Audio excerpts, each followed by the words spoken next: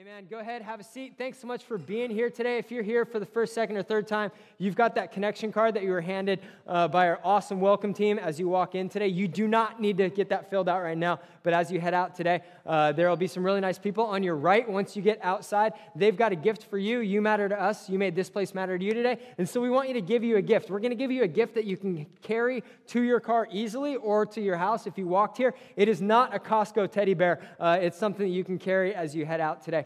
And we're finishing our Transform series today, and I'm really glad that we're finishing it today because what we're going to talk about today is great. It's something that applies to all of us. And Wednesday in my life was one of the most stressful days of the year in our family. And if you've done this before, you know exactly what I'm talking about. That was Family Picture Day.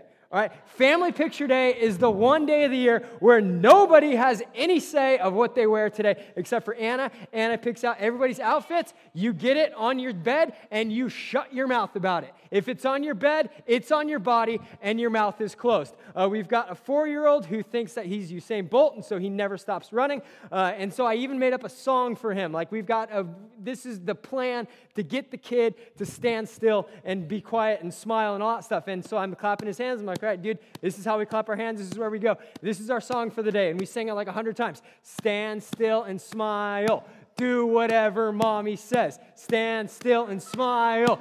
Do whatever mommy says. Mommy tells you to go chase a car, you better get your shoes on because you're going to chase a car. If she tells you to do it, you're going to do it. Everybody's dressed to the nines. I remembered shoes this time because last time we got out there and I had to turn around, leave the kids, and drive all the way back to get my shoes because I'm a grown-up and I should show up with shoes to family pictures. Everybody shows up, and then family pictures go in the toilet, okay? So like the one picture that actually worked for us and like worked great on the first time with everybody smiling and everybody doing what they're supposed to be doing is this picture, all right? I love getting to hug Anna. It's good. The kids love not giving two whatevers about what they have to do in the picture except for run. We even gave Micah a whistle and said, go to town, have fun, buddy. And so they are sprinting around us, blowing the whistle as loud as they can. And in the middle of that is us just being so glad that it's done. That was the last picture we took of the day. And Anna, who's usually like an overflowing well of patience, we get in the car and she says, thank God that's over. Surviving family pictures makes what we're talking about today seem way less stressful. We're talking about money, which is less stressful than family pictures. And the reason we're talking about money is because it affects so many areas in our lives. And what we've got to look at as we go through this Transform series are sunny side stories, things that have happened to people in our community where God has come into their lives in very specific ways. And so we're going to watch our last sunny side story for the Transform series. Let's roll tape now. I'm John, and this is my wife Brooke, and we are the Swansons. And we're here to talk to you today about our financial issues that plagued us for the vast majority of our marriage. Part of the mess started because I am created in my God's image, and apparently he's a big spender. He loves Amazon, and I just am really good at spending money. And she's really good at telling me not to, but I'm really good at doing it anyway. So for just getting into financial mess, basically, is that we spent a lot of years trying to keep up with the Joneses, buying the coolest thing, the next thing.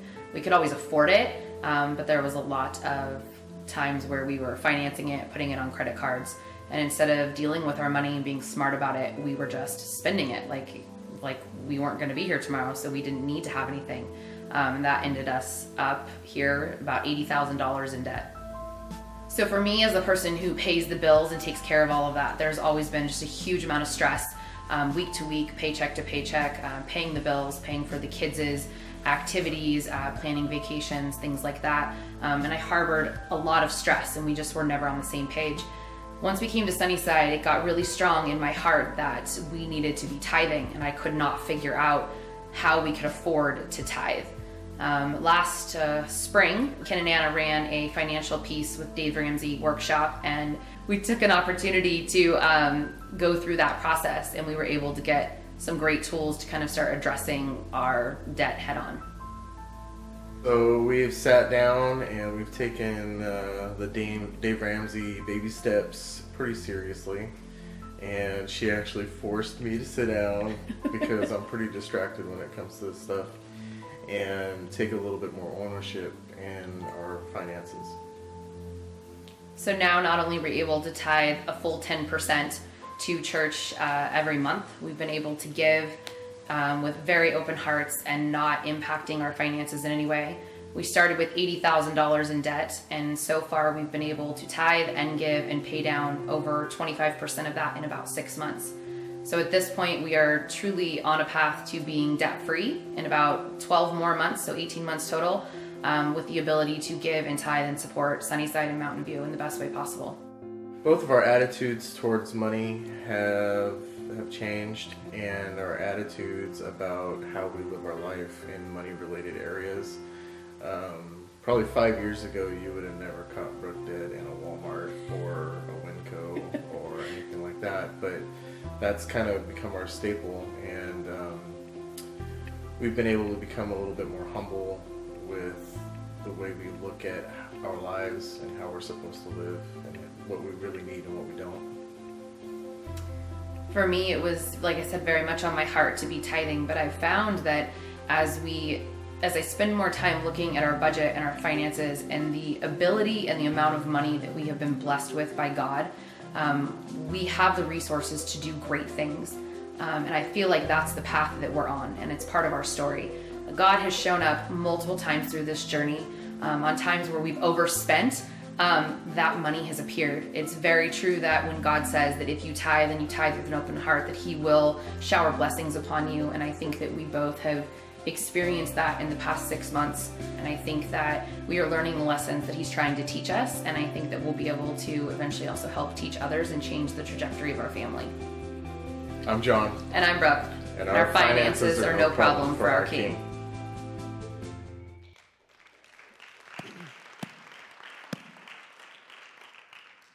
There's so many things in how we view money and how we spend money and how we save money and how we freak out about money that affect more than just our finances. They affect all of us, every part of our lives. Leading up to this week, one of my friends, one of the people who's in here, texted me and said, "Is church going to be good on Sunday?" It's a very good question to ask, because if you are inviting people to church, this is my promise to you: it's going to be good on Sunday, because I don't want you to invite your friend and show up on Stink Out Sunday. That'd be really, really bad. But I said, yes, it's going to be good. We're talking about money, so just be warned as you invite people. He said, great, because there is no stress in the world like money stress. That's why we're talking about this. I did have that idea before he texted me. But with money, what Jesus wants to do is He wants to invite us into a new way of viewing money, a new way of letting money define us and work in our hearts. And it all comes back to the gospel. The gospel is a word that we throw out all the time. It's a story about how Jesus saved us and pulled us from a life of sin and death into life of forgiveness and new life with Him. And what the gospel reminds us of very clearly is that we are more lost, we are more broken, we are more hopeless than we ever could imagine on our own. And at the same time, we are more loved, we are more accepted, we are more restored, we are more put back together through Jesus than we ever could imagine. So we look at our finances, we look at through those eyes, and apart from Jesus, if we're running our lives based on our own ideas and our own trying to do well financially, we're going to be more lost than we ever could be. But with Jesus in charge, He invites us into a new way of looking at money, because our identity is already secure in Jesus. Our provision is already going to come from Jesus. Our acceptance is already going to come from Jesus, not the name that's on your collar or on your shoes. It's already come from Jesus. And it's never going to be replaced by anything else. And Jesus actually had a lot to say about money. And one of His big things is the verse that's behind me right now. And at the bottom, at the end of the verse, it says Matthew there in quotation marks. Matthew was a tax collector. He's a Roman accountant who walked around with Jesus. And when Jesus talks about money, Matthew writes it down, because Matthew, as an accountant, says this is a good thing. And so if it's good enough for the accountant, it's going to be good enough for us. And so it says this. This is Jesus talking, and He says, "No one can serve two masters, for you will hate one and love the other. You will be devoted to one, and you will despise the other." Let's read this last part together. "You cannot serve God and be enslaved to money." We can't serve God and money at the same time. And so if we're going to choose one, we're going to choose God, because there was a group of people at one point, once upon a time, who made this happen.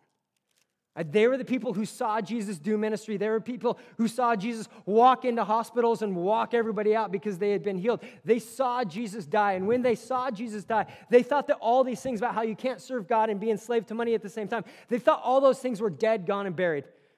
It was fun for a while. Game's over. It didn't work out. Let's regroup. Let's come back next week. They thought that everything has ended. And then 2 days later, 3 days later, they went to show up and visit Jesus' dead body in a tomb, and they had some spices and some stuff that they were going to treat the body with, but they showed up and the body was gone. Because the guy who said that you can't serve God and be enslaved to money also said, one day I'm going to die, and 3 days later I'm going to rise again. And he pulled it off. So if we're going to trust God as our Savior, who died for our sins, who rose again on the third day to demonstrate for us and for everybody watching that he has power over everything, that he is God with skin on, that we could also trust him with our finances.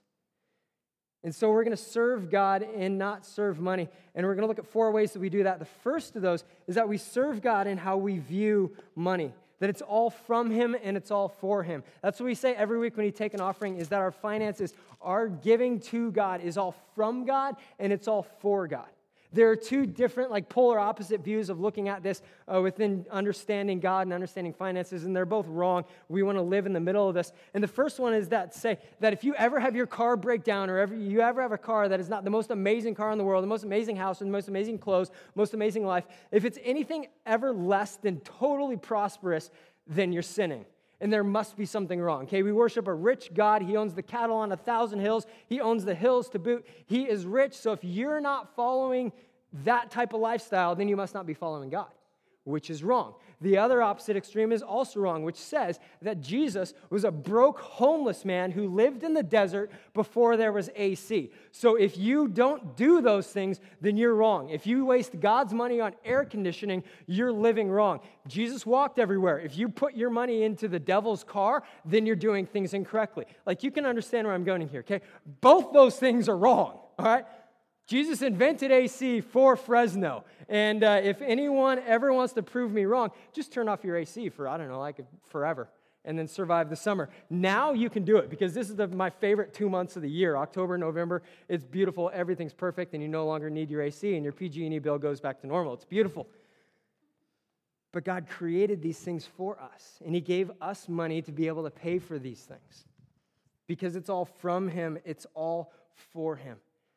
And God has an unending amount of areas that he can pour provision into our lives. I love home improvement stuff. I love kind of diagnosing a problem and fixing it, provided that it's a problem that I actually can fix in my house. And a while ago, we had a lot of water down under our sink that wasn't supposed to be there. Water stays in the sink. It doesn't go under the sink. And so I'm trying to figure out, how on earth did this get here? And anytime I have a project that I can actually do, I'm excited. But if I can't do it, I'm stuck in everything. So I took the dishwasher out of the cavity, the dishwasher home that's on your shelf and stuff, cabinet, that's it. And there was a pipe there, and I started to run the dishwasher to see what's going on. And 5 seconds in, there's a stream of water that starts coming out of the pipe that all the dishwasher water drains through. I'm like, ha, I have found you. So I used some tools and took the thing off and went to Lowe's and got a new pipe, and I put the new pipe on, and there's no more hole in the pipe. But you know what? Water is still going to go through. For all of us, that's how it is with our jobs, with our mental ability to do stuff and get paid for it. If that goes away one day, it's not like God is going to stop putting water through your pipe and putting money through your pipe. God has an unending area, an unending ability to provide for us. Your job is not your provider. Your ability is not your provider. That skill that sets you apart from everybody else is not your provider, because that can be gone tomorrow. And what's God going to continue to do? God's going to continue to provide. So I put the new pipe on, and the water continues to flow through, but instead of settling in our cabinet, it now goes to the sewer, and I never see it again, and I'm very, very thankful about that. And that's how it is with Jesus. We trust God as our provider. He's going to provide. One of the things that was very important to me when me and Pastor Tim and about 20, 30, 40, 50, I don't remember, I lost count of you, came down from main campus with us to lead Sunnyside. And as we've grown this church here, as a lot of you have jumped on in the last 14 months, is one of my burdens, one of the things that I prayed for all the time is that we're going to be a financially obedient church. That we're going to see everything that we get financially as being from God, which means we're going to manage the 100% that God gives us to the best of our ability. And then we're going to give back at least 10% to God as He's asked for. And so now that we've had like 2 Augusts and 2 Septembers, and we've done things like financial peace, and we've taken a real hard line at following God financially and saying we're going to bring this into God's leadership along with everything else in life, we've gotten to look at like what has gone on in the past 2 Augusts and the past 2 Septembers. We've gotten to see that giving has gone up, that attendance has gone up, that all these things are great. And it's us as a church saying that we're going to serve God in how we view our money because it's all from Him, and some of it's going back to Him because it's all for Him. We've got a piece of property, 4 acres at Kings Canyon and Bergen Avenue. It's where we're going to move sometime in the new year, and we've started to do some improvements on that. Back in July, we took an offering saying, okay, let's give as a church to get the construction started. We're going to be partnering with Main Campus, who's our parent. It's kind of like parents helping kids do stuff. We're asking our mother church to help us build a church. They helped in amazing ways, but us as a church, we gave $29,014.87 to put toward this building. And so we've gotten to see some things happen this week. So we got some kids' rooms. That the top is the before, the bottom is the after. And you all paid for that. Part of our giving goes towards that, to making the room un-1980s. We've got another kids' room. That looks a lot more exciting on the bottom than it does on the top. The real fun thing this week is there's a comic book emoji mural that's been on the building for way too long. It got painted this week. Very excited. Very excited that nobody came and honked at us and told us things we were painting over the mural. The guy who painted it is in WITSEC right now, but that's okay. His name is no longer Andres. It's probably something else. But so we're thinking, what are we going to put on there now? Because we've painted over the mural. Somebody sent me an idea. I think it's really good. We'll take a vote on it. Look at the forehead on that guy. That's a winner right there. Okay, that's Photoshop. That didn't cost a dime. But the rest of it is, this is evidence of what happens when as a church body we see, okay, it's all from God. It's all for God. And we've got a building to show for it. I mean, it's us being responsible and obedient and saying, okay, God, it's yours. Let's go. Secondly, we serve God in how money and possessions define us. We serve God in how money and possessions define us. The great part of these videos for me is getting to see the before and the after, because every person that we've shown, like we've known them longer than the time that it took to film the video. So we get to see the life transformation that's behind all of these. And Brooke said it really clearly that part of the thing that got him into their mess was just trying to keep up. And if we go around this room, that is not a story that's just unique to John and Brooke. That's us. If we view our money and possessions to establish our identity, we're going to be going down a disaster trail that will never lead to anything positive. Like, I love what she said years ago. All the moms were talking about back-to-school shopping and everything. And Brooke said at one point, my kids wear designer clothes. I do not go to Walmart. What did they say in the video? Now we're a Walmart family. Because when God comes in and changes the way that we view our possessions and the way that we let money and possessions define us, it also changes where we shop. Because the name that's on our shoes or on our jeans or on our car or on our tools or whatever, the address of our house no longer defines us. And we live in an age where contentment is absolutely everything. Being content with where God has planted us, what God has put around us, the name on our shoes, the name on our shirt. Contentment is everything. Starting next week, we're going to be in a series on a book called 1 Timothy. It's Paul, an older pastor, writing to a younger pastor whose name is, anybody want to guess? Timothy. There we go. And Paul says at one point in chapter 6, verse 6 of 1 Timothy, he says, true godliness with contentment is itself great wealth. And for us, wealth is financial and it's also spiritual. Financial, it's a lot easier to measure. But just like with spiritual, man, gaining wealth, growing wealth, having it impact and stay with us spiritually is a game changer. Because the desire to keep up and the desire to always have our life match up with the life of the people down the street or on our phone is never going to last. We're asking our net worth and our possessions to write checks for us that stuff will never be able to cash. So Jesus says, I have a different way for you. Let me define your net worth. Let me define you, not your stuff. Thirdly, I serve God in how I manage my money, because budgeting and tithing are regular habits for me. This is the part where it gets from being like a spiritual thing to something that actually involves numbers and spreadsheets and totals at the end of the month. So my number is going to be on the bottom of the slide, because if this is the point where you're like, I want some help on this, call me or text me during the week. You can write the number down. You can even text on the side because you're on your phone anyway during church. And I'd love to put you in touch with some resources that'll help you like start moving upwards in this. So we've got 3 priorities as God pours the 100% into our lives. We give, we do that first. That's the 10% off the top right away. That goes back to God. It's us saying, okay, God, in a very, very concrete way, I trust you 10%. And God says, that's good. I'll take that.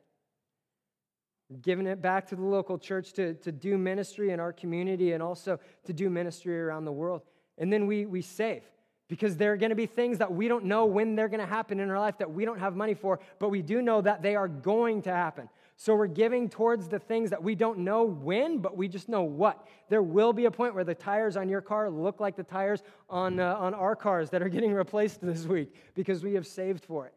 We give, we save, and then we live on the rest. God gives us 100%, so we manage it. We manage it because that we want to stick out. We want to be different from the people around us. And the average American lives on 101% of their monthly budget. They live on 101% of their take-home. So when your coach told you to give 110% all the time, he's not your accountant. He is not your money manager, because that is going to be a really bad financial situation in life. And so if you look at this God's way, we say, okay, 100% comes in, right away 10% goes back to God.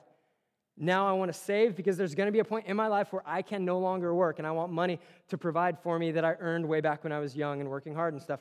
So that's 10% going into savings. That means I have 80% left. So that means if you're living on 80%, then there's somebody living on 120% of their financial income if we're going to like nail the average back down to 101.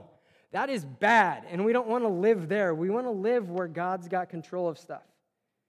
And if you look at yourself and you're like, I don't want to budget because that makes me feel constricted. Let me tell you a story about my son this week. All right, this dude needs more constrictions in his life because 3 times he's tried to spray himself in the eye with sunblock. Okay, once, that's an accident. Twice, that's dumb, and we told him that. Don't do this. We already told you not to do that. And then we were outside yesterday, he's got the sunblock, and we can like smell the sunblock spray and realize nobody needs sunblock right now. It's beautiful October. Don't do it. And there he is like looking at the bottle. And so Anna ran over. She's like, no. She caught him in time. It was good.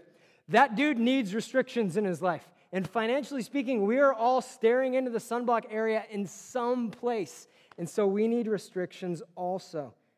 It's good because budgeting with its restrictions helps solidify our priorities.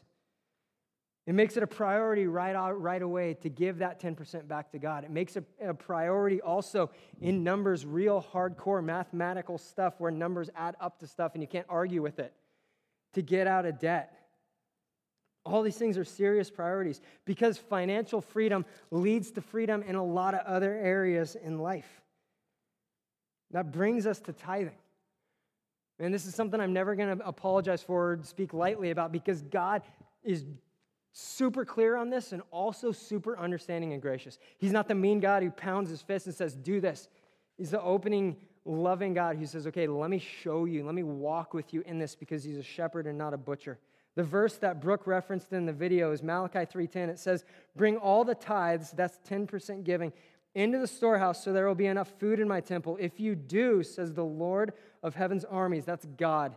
If you do this, says God, I will open the windows of heaven for you. I will pour out a blessing so great you won't have enough room to take it in. And then God puts on his dad hat, his perfect dad hat. If your dad was limited in any way or every way, God's not. And so as a good dad, he says, try this. Put me to the test. It's like that's God's drop the mic moment. He says, you're scared. Let me conquer your fear. Let me walk with you to conquer your fear.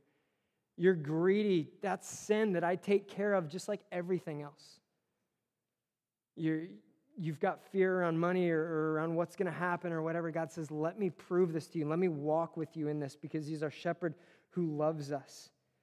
Man, tithing is our opportunity to demonstrate our trust in God.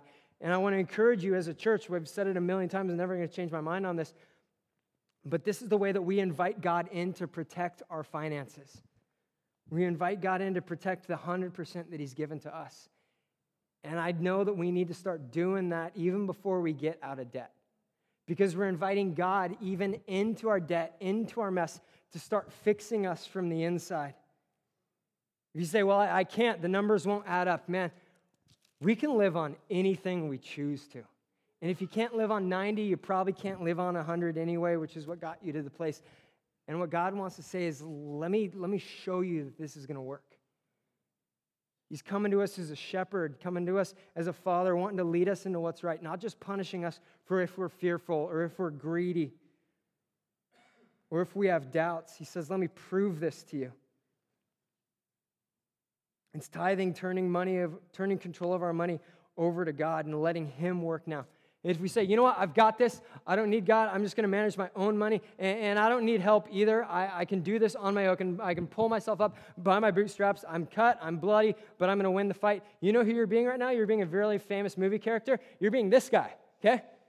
Get back here and I'll just bleed on you before I get fixed. No, man, we're asking God in to fix our finances like we have everything else. And so in this we serve God, not greed, doubt, or fear, because our finances are no problem for my King. Man, that's totally true. Along with it has been for everything else that we've looked at for these past 6 weeks, is that our finances, our money situation is no problem for our King. And getting to walk with John and Brooke, the couple from the video, through all this, we've gotten to see how God did an absolute miracle in their life, but also how God used their church family to put stuff back together again. Because they didn't do this on their own. And none of us are supposed to also. This is an opportunity for us to depend and to lean on people who know more than us, who can teach us, who can build into our lives as God uses us to build into other people's lives in a bunch of different ways. And so whether it's greed, doubt, fear, or just a lack of provision that's messing up our finance situation right now, what God wants to do is he wants to come in and remind us that all those things are no problem for our King. That when we invite him in to take out greed, to take out doubt, to take out fear, and to provide money for us. If you're at a place where you need a job, God is the God of provision who wants to continue to show himself to us in that way. Where we can ask him and say, God, I need provision in my life financially because I don't have a job. Can you do this? God says yes. God says, trust me and I'll show myself to be true. You can test me on this. And so that's how we're going to close. Worship team is going to come back up. Prayer ushers are going to come up. And we're going to worship our God who loves us. Worship our God who says, trust me with the 10%. 100 is from me. Trust me with 10, and I will stretch the 90 to cover the rest. And we can say, God, with every area, this area included, I'm giving it to you. I'm asking for you to come in and to build up where I need you to build up. Whether it's build up contentment over greed, build up faith over doubt and fear, build up provision where there is none now. God, I'm asking you to do this because I know that's no problem for my King. And as we do that, we're going to get to see God move. As we do that, we're going to get to see God come do more than we could ever ask or imagine on our own. Let's stand and pray.